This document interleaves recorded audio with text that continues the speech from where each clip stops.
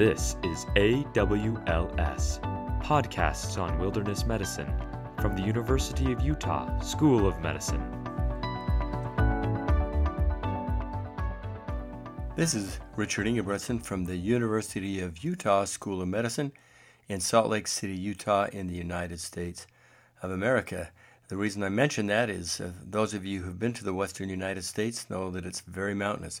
The Rocky Mountains extend all the way from northern Canada, and the mountains go all the way down through South America. But Salt Lake City has very tall mountains around it, and thus we have winter sports. And that's what we're talking about today, specifically snowboarding. Snowboarding is a new sport. Skiing, on the other hand, is an ancient sport. Skiing, they can see it going back millennia, 4,000 or 5,000 years. There's evidence of skiing. Modern skiing started in Scandinavia, primarily in Norway, around Telemark, not that long ago. But skiing has been around. But snowboarding is not from Scandinavia. Snowboarding is not ancient. Snowboarding is new. And it is very much uniquely a sport that originated in the United States, in the state of Michigan, of all places. Now, when you think about Michigan, you don't think of downhill skiing. You think of winter sports because it's a long winter up there. But it all started with a man by the name of Sherman Poppin in 1965, who was an engineer that invented a toy for his daughters. And he put some skis together and let them start, and he called it snurfing. And the snurfer was the combination of a skier and snow and surfing. It took off. Within a year, 500,000 of those things had been sold, and it took off. And then around the United States, but primarily in Michigan, other organizers began to develop different kinds of things. The name slowly transformed into snowboarding, and through the 1970s, that kind of thing just took off. In my city of Salt Lake City, Utah, was a big part of that early on as they started to make those snowboards in the 70s and 80s. The company called Winterstick here in Salt Lake City took off with snowboarding, and it grew very quickly. In Vermont in the 1980s, the USA National Snowboard Race was invented. In 1985, it moved over to Austria.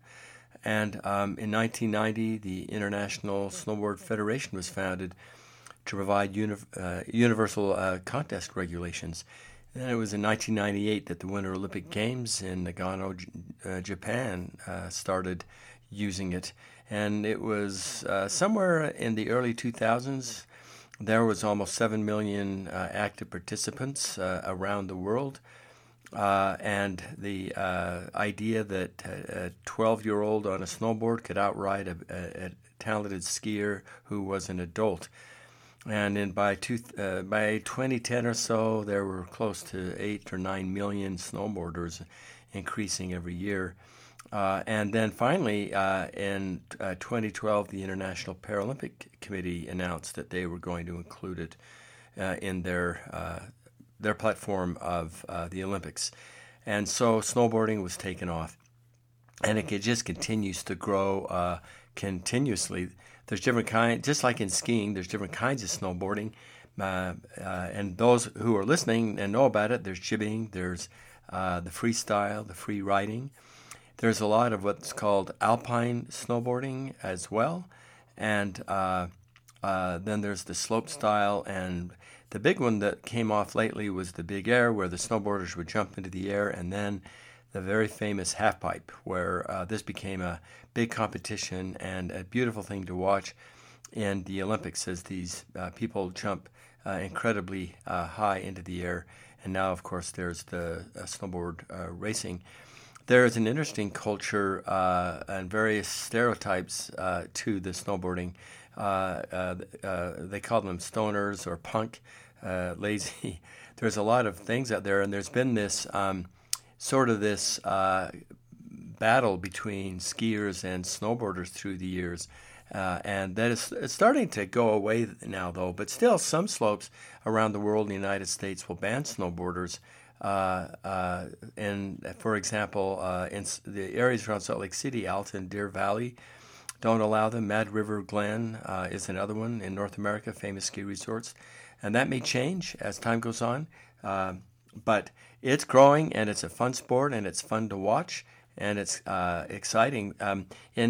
In this podcast, what we're interested in is injuries and how to prepare people for snowboarding and making sure that they are healthy, and how to manage common injuries with that. Depends upon the group and the person, but truly the most common type of injury for snowboarders is to the upper body. And one of the things that you have to know about that is if you stand on a snowboard, it's different than standing on skis. You can go either forward when you fall or backward. And either way, you put your hands and arms out to try and stop you. So that means that the wrist and the arms, particularly the wrists, are some of the most common injuries, if not the most common injury in all of snowboarding. And the faster, the more professional, then you get more injuries to the lower half, particularly the knee joint. But we call them the toe side fall when you fall forward, and the heel side fall when you fall backwards. So this means that the wrist injuries, shoulder soft tissue injuries, ankle injuries, of course concussions, clavicles are very common in this. So if you are out on the slopes and you are a snowboarder or a skier, or you're up there, whether you're an actual medical professional on any level, or if you're just out there, you need to start realizing that these are going to happen. Most injuries to snowboarding, the data shows, occurs when you're traveling at reckless speeds. And that's true of skiing also. And another way that happens is snowboarders who are less experienced will try to keep up at the same level with people that are at a higher snowboarding level. And they're not capable of handling the turns and the jumps, and then they get injured. Some major injuries that occur during snowboarding at that kind get to be more critical, like head injuries and spine injuries. Really, the major cause of spine injuries is the jump landing failure and the compression fractures. And this ends up being about 80% of snowboarders with vertebral fractures because they frequently fall backwards rather than forwards. And this can cause axial loading and then anterior compression fractures of the neck. Injuries to the upper body are much less common among professional snowboarders, interestingly enough. Most professionals and elite snowboarders frequently sustain injuries when trying to do things like execute challenging tricks at high speeds and increased levels, and then that forces injuries to the lower limbs. What this means is that, like all winter sports, snowboarding comes with a certain level of risk. If you look across the demographics around the world, the average snowboarder is a male in the early 20s, and there are 3 times as many men as there are women in the sport. Snowboarders have approximately a 2.4 times greater risk of fractures than skiers, and that's particularly noted in the upper extremities. Snowboarders have a lower risk of knee injuries than skiers. The injury rate for snowboarding is about 4 to 6 per 1,000 persons per day, which is around double the injury rate for what we see in alpine skiing. Injuries are more likely amongst beginners, especially those who do not take lessons with professional instructors. A quarter of all injuries occur to first-time riders, and half of all injuries occur to those with less than a year of experience. 2/3 of injuries generally are in the upper body and 1/3 in the lower body. This is contrast with alpine skiing, where 2/3 of injuries are to the lower body, mostly the knees, and the common injury types are sprains, which account for about 40% of all injuries. The most common point of injury is the wrist, and when you look at the data on that, it's about 40% of all snowboard injuries are to the wrist, and 24% of all snowboard injuries are wrist fractures. In fact, worldwide, there are about 100,000 wrist fractures worldwide among snowboarders each year. For this reason, the use of wrist guards, either separate or those that are built into the gloves, is very strongly recommended. And there's good data to support using wrist guards. They are often compulsory in beginners' classes, and their use reduces the likelihood of a wrist injury by about 1/2. In addition, it is important for snowboarders to learn how to fall without stopping the fall with their hands by trying to push the slope away, as landing a wrist which is bent at a 90-degree angle will increase the chance of its breaking. Landing with the arms stretched out like a wing and slapping the slope of the entire arm is an effective way to break a fall. This is taught in beginner classes, and if you have new snowboarders, a class is very useful. This is a method that is used by practitioners, say, of judo and other martial arts to break a fall when they're thrown against the ground. The risk of a head injury is about 2 to 6 times greater for snowboarders than for skiers, and injuries follow the pattern of being rare and more severe with experienced riders. Head injuries can occur both, we see it as a consequence of a collision, and when falling, carrying out what's called the heel side turn, which can result in the rider landing on his or her back and slamming the back of his or her head onto the ground, resulting in an occipital injury. For this reason, and absolutely, helmets are required. We often say recommended, but the first thing you do to prepare for the slopes and the first thing you do when you go snowboarding is put on a helmet. You need to wear a helmet. There is just no debate about that. And people who don't wear helmets need to be cautioned and encouraged to do so. Protective eyewear is good not only for eye injury, but for the uveitis that you get from the snow, and you need to wear eye guards that cover the side of the eyes as well, and they need to absorb ultraviolet goggles, even on hazy and cloudy days, because of the uveitis and the propensity for creating problems to the retina of the back of the eye, and should be done. What's a big difference between skiing and snowboarding is, unlike ski bindings, snowboard bindings are not designed to release automatically in a fall. The mechanical support provided by the feet being locked to the board has the effect of reducing the likelihood of a knee injury. However, 15% of snowboard injuries are to the knee, compared with 45% of all skiing injuries. These injuries are typically to the knee ligaments. Bone fractures in snowboarding are rare in the knees. Fractures to the lower legs are also rare, but 20% of injuries are to the foot and ankles. Fractures of the talus bone are very rare in sport, but account for 2% of snowboard injuries, which is higher. A lateral process talar fracture is sometimes called a snowboarder's ankle by the medical people. This injury results in sort of this persistent lateral pain in the affected ankle, and it's difficult to spot in a plain X-ray image. And it may be misdiagnosed as a sprain, with possibly serious consequences, as not treating the fracture can result in serious long-term damage to the ankle. The use of portable ultrasound for mountainside diagnostics has been reviewed and appears to be a plausible tool for diagnosing some of the common injuries associated with the sport. The other thing that happens is snowboarding injuries have a lot to do with waiting in ski lines or entering and exiting the ski lifts.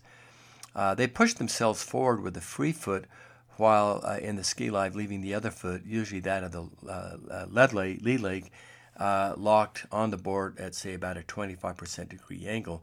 That puts a lot of torque on that leg and predisposes the person to knee injury if a fall occurs. Avalanches on the ski slopes don't need to be mentioned. It is best to learn the different kinds of avalanches and how to prevent one. And again, we have podcasts on avalanches, but also going out in the snow for all who participate in activity increases the chances of injury. And so taking an avalanche safety course anywhere you go out is really encouraged, and they're all around the world, and you should be really careful of that one. So the boots that fit in snowboarding are different than ski boots. They should be well-footed with the toes snug at the end of the boot when standing upright and slightly away from the end in a snowboard position. Padding or armor is recommended in other parts of the body as hips, knees, buttocks, spine, and shoulders. There are pants that have padding in them to help if you fall backwards. Those are also encouraged. To help avoid injury to body parts, and particularly the knees, it's recommended to use the right technique. To acquire right technique, one should be taught by a qualified instructor. Also, when snowboarding alone, precautions should be taken to avoid tree wells. And we have a podcast that's called These Things Suck on tree wells, but tree wells are, as skiers and snowboarders love to go particularly near a tree, the snow does not land underneath the tree, and the loose snow will suck people into a tree well, and that becomes very, very scary. You need to be careful with snowboards and how you wax the board. There can be toxic fumes if you use fluorocarbon waxes, if they're overheated. So waxing is best performed in a ventilated area, and there have been cases around the world where people who have had problems with that. So in a recent study that was conducted to examine the types of snowboarding injuries and changes in injury patterns over time, data was collected on injured snowboarders and skiers and in the Vermont area over 18 seasons, concluding in 2006.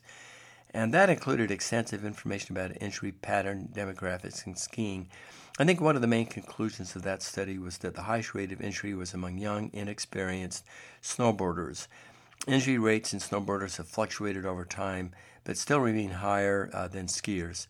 And so that begs letting people know that they study and go to classes and get an experienced instructor before going out and snowboarding. Always wear your helmet. If there's one thing that can be said here, that's the most. Wrist guards, and making sure that you have good equipment and great experience when you learn. These are the things that you can do and help others as you prepare to go snowboarding in this very rapidly expanding and great sport. This ends the podcast on snowboarding, and as always, we say thank you for listening.